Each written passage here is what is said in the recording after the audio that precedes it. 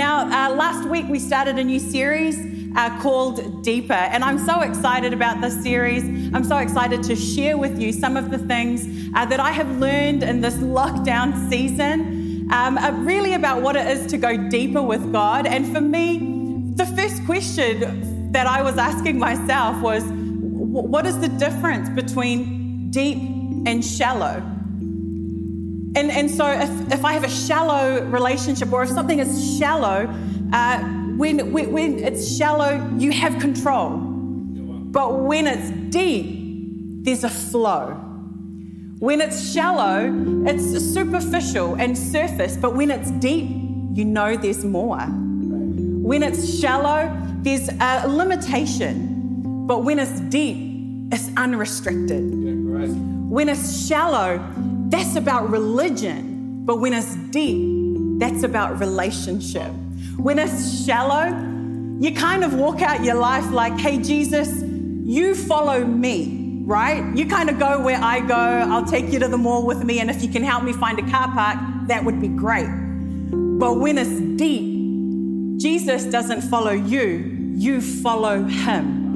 And where he goes, that's where you go. And you're close enough and you can hear him. And really the challenge for me, and I pray for you in this season, is that we go deeper. That Jesus isn't an addition to our lives, but Jesus is the focal point of our lives. And so I went to the Word of God, because my immediate question after that was, well, how? How do I go deeper? What does that look like? And I landed on Matthew and chapter 11, verses 28 to 30. And it holds two incredible truths that give us language about how we can go deeper, what it looks like to go deeper. And so I'll read you the Message version, which says this: Are you tired? Are you worn out? Are you burned out on religion? Come to me.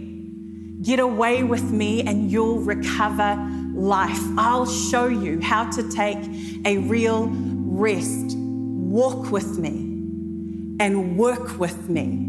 Learn the unforced rhythms of grace. I won't lay anything ill-fitting or heavy on you. Keep company with me and you'll learn how to live freely and lightly.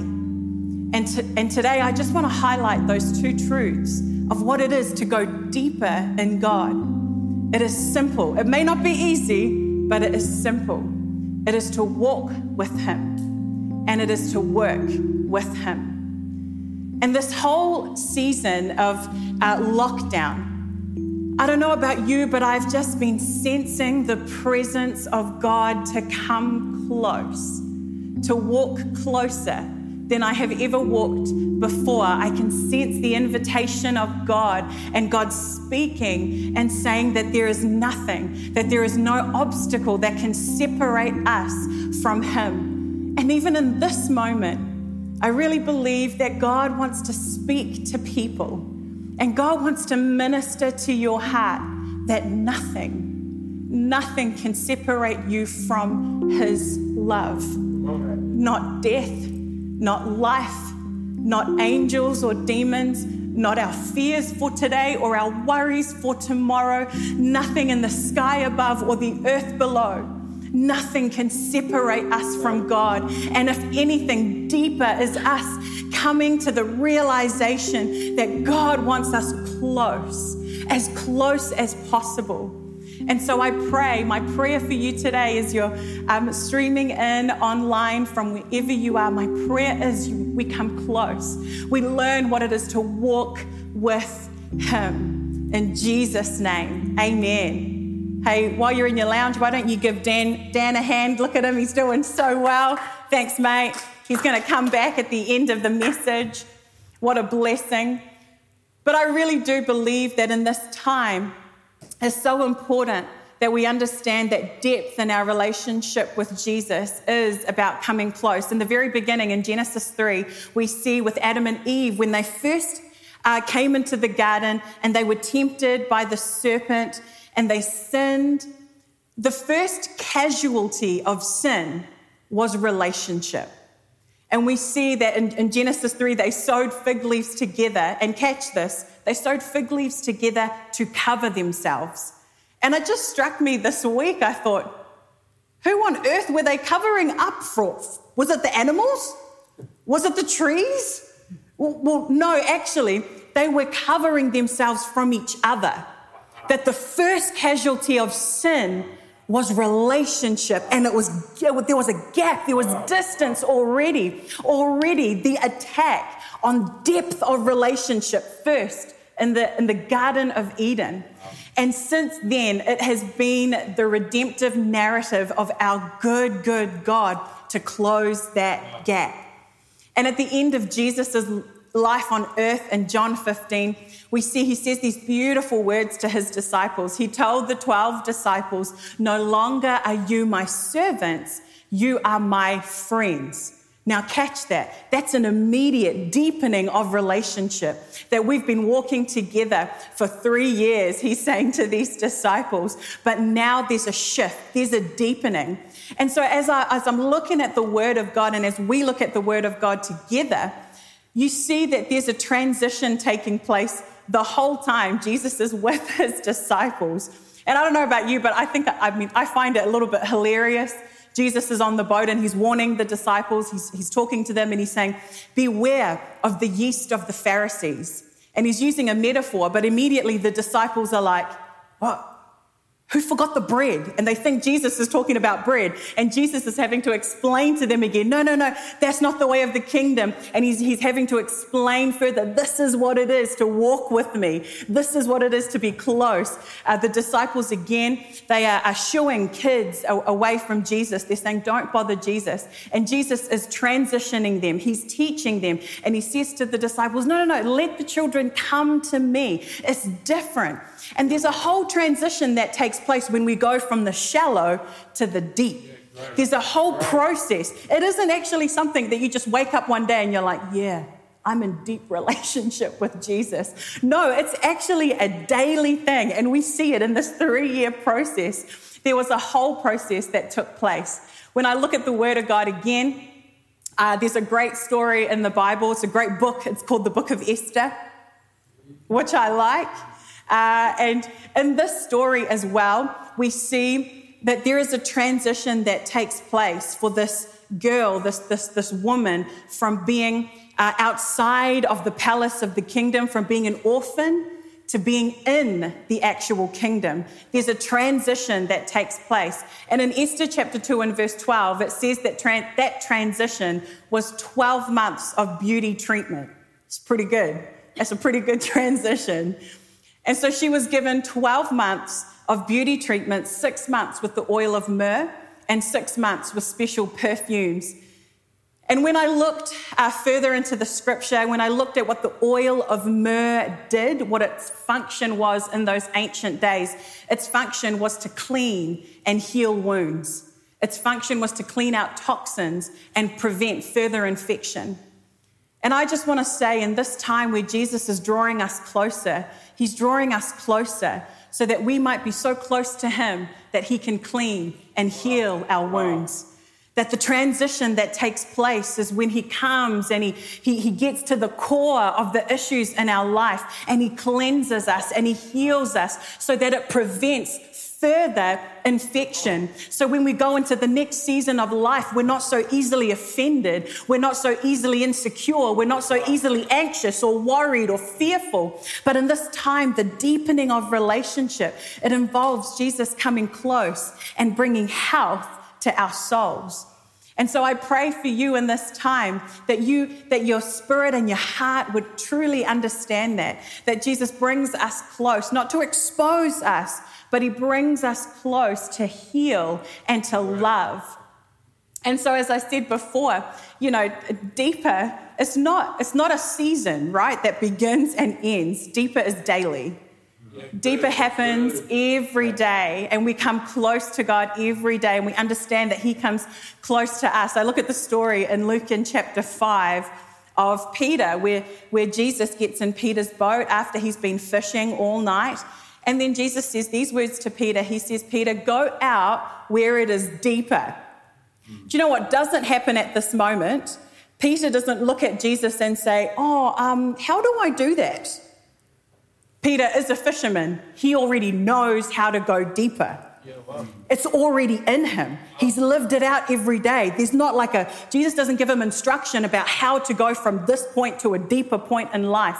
And in the same way, I think the metaphor works, that we were created by God, for God, to run on God. It's actually the most intuitive thing for us to go deeper. It's the way we do our relationships. It's time. And haven't we had more time? It's conversation. It's vulnerability. It's truth. It's connection. It's regular and it's consistent. If we bring those things to any relationship we have in our lives, the natural result is that it gets deeper and deeper. And in the same way, I just want to encourage everyone today, it's not hard to come close to God. He has made a way for us to come close. It's in us. It's so intuitive that we just come close. And so that first point, that I can just sense the Spirit of God saying, come closer, come on, walk with me. But that coming close is not only for comfort, right? And I want to say this, God's got nothing against comfort. The Holy Spirit is our comforter. It's just that comfort isn't the goal. That coming close to God isn't just for healing and comfort, that actually coming close to God is for a purpose, that we walk with God so we can work with God. In fact, the first blessing pronounced over humanity is that we would be fruitful and multiply, that we would work, we would tend, right? Coming close to God is not an excuse to sit back, max, and relax, right? Coming close with God, he heals and he is faithful and he is loving and he is good, but it is for a purpose. It's so we might work with him. And so when we come close to God, there's a shift that happens. We come close to God, we walk with him, and now we work from his presence, not for his presence. Now, when we're close to God, we're not trying to earn his love in our everyday. We're not trying to prove that we're worthy. We're not worried about whether our performance in our lives every day is good enough, because we're close enough with Christ that we know already we're working from his presence. No, God is with me every day. And that produces, that closeness, it produces a confidence in us to take risk, a confidence in us to be faith-filled and to try something in God and hear God say, hey, why don't you go out and pray for this person, or why don't you bless this person, or why don't you message this person? All of a sudden, there's not the same worries that we used to have. What will people think of me? But that's because we're close enough with God. We know what he thinks of us. Our identity and our confidence is safe in him. It reminds me of one of my favorite stories in Luke in chapter 10, and it's the story of Mary and Martha. And I like this story because I see myself very much in this story. And Jesus, he goes to the house of Mary and Martha does, I think, what I would do in life, that if someone were to come to my house, I'm immediately thinking, how can I feed them? That's my love language. It is food. I just want to feed people. And so Jesus comes over with the disciples to Mary and Martha's house, and Martha immediately goes to work. And Martha immediately begins to make dinner and do all these things, and she looks across and she sees Mary, who's sitting at Jesus' feet. Martha complains and she says, Jesus, don't you see Mary is just sitting there? She's not doing what she's supposed to be doing. And Jesus says, Mary knows what's important. She has discovered it, and it will not be taken away from her. Now, a lot of people say that we need both of those, archetypes of service and of worship in the church. We need both Marys and Marthas. I'm not sure. I get the sentiment of that. I think Mary, it's not that Mary wasn't working. It's just that Mary knew what Jesus desired.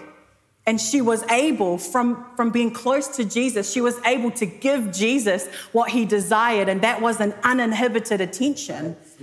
And it's not about not serving, but it's about where we serve from. It's not about not working, it's about where we work from.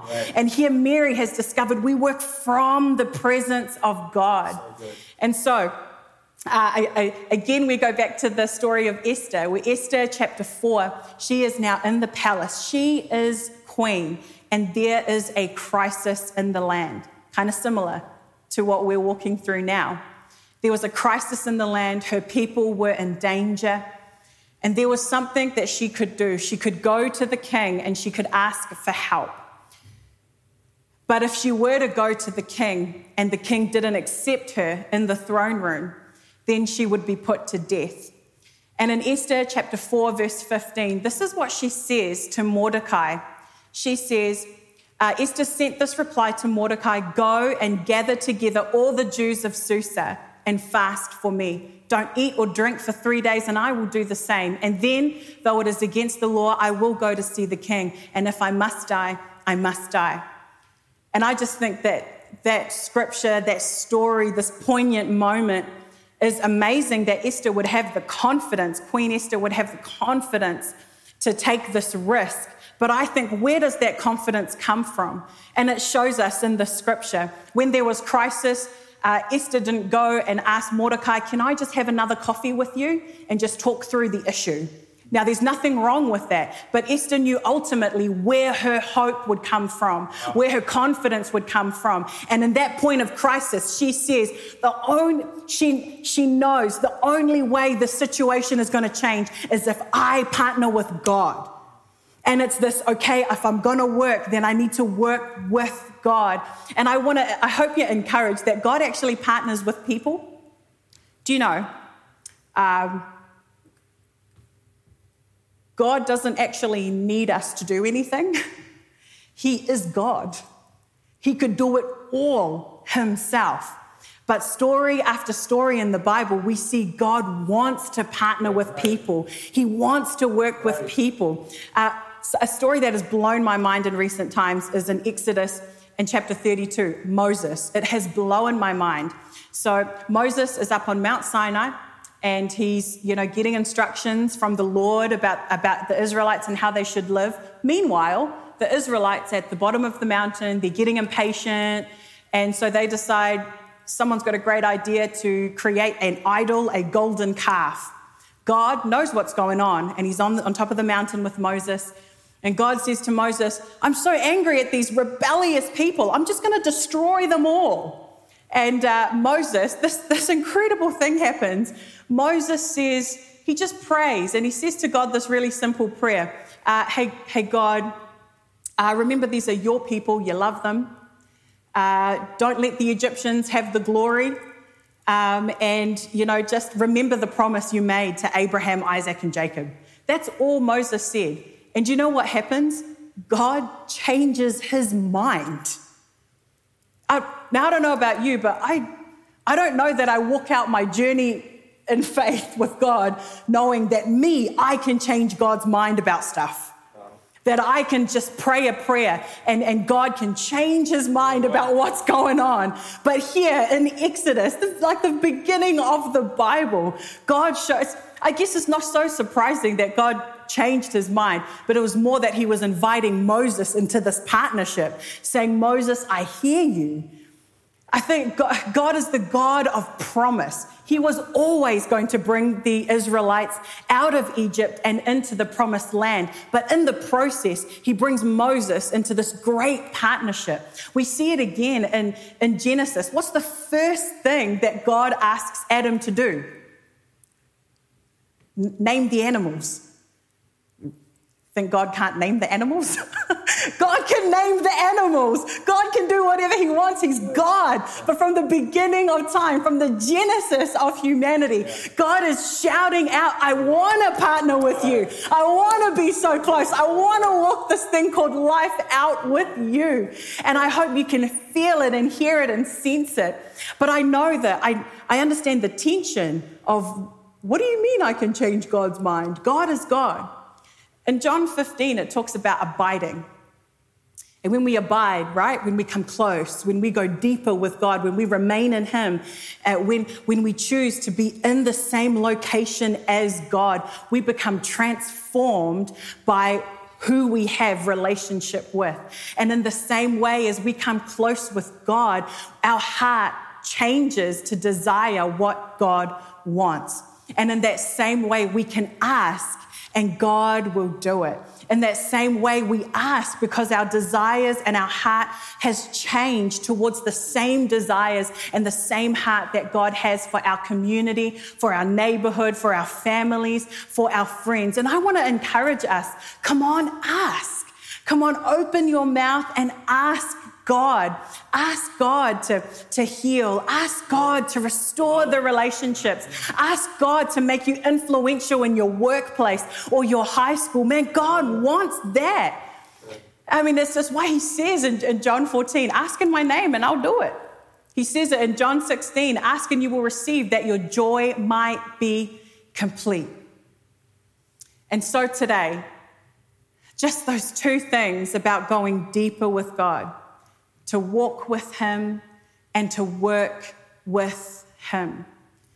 I believe in this season, this has been the time of coming closer to God, but also it's been the time that as we've come close, that God has whispered through close relationship ideas and strategy, and he's allowed dreams to come alive again.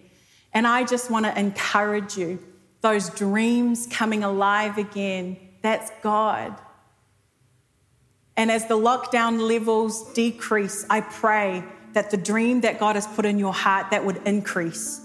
That we wouldn't just wave it away like, oh, that was a crazy dream I had when I had a lot of time on my hands.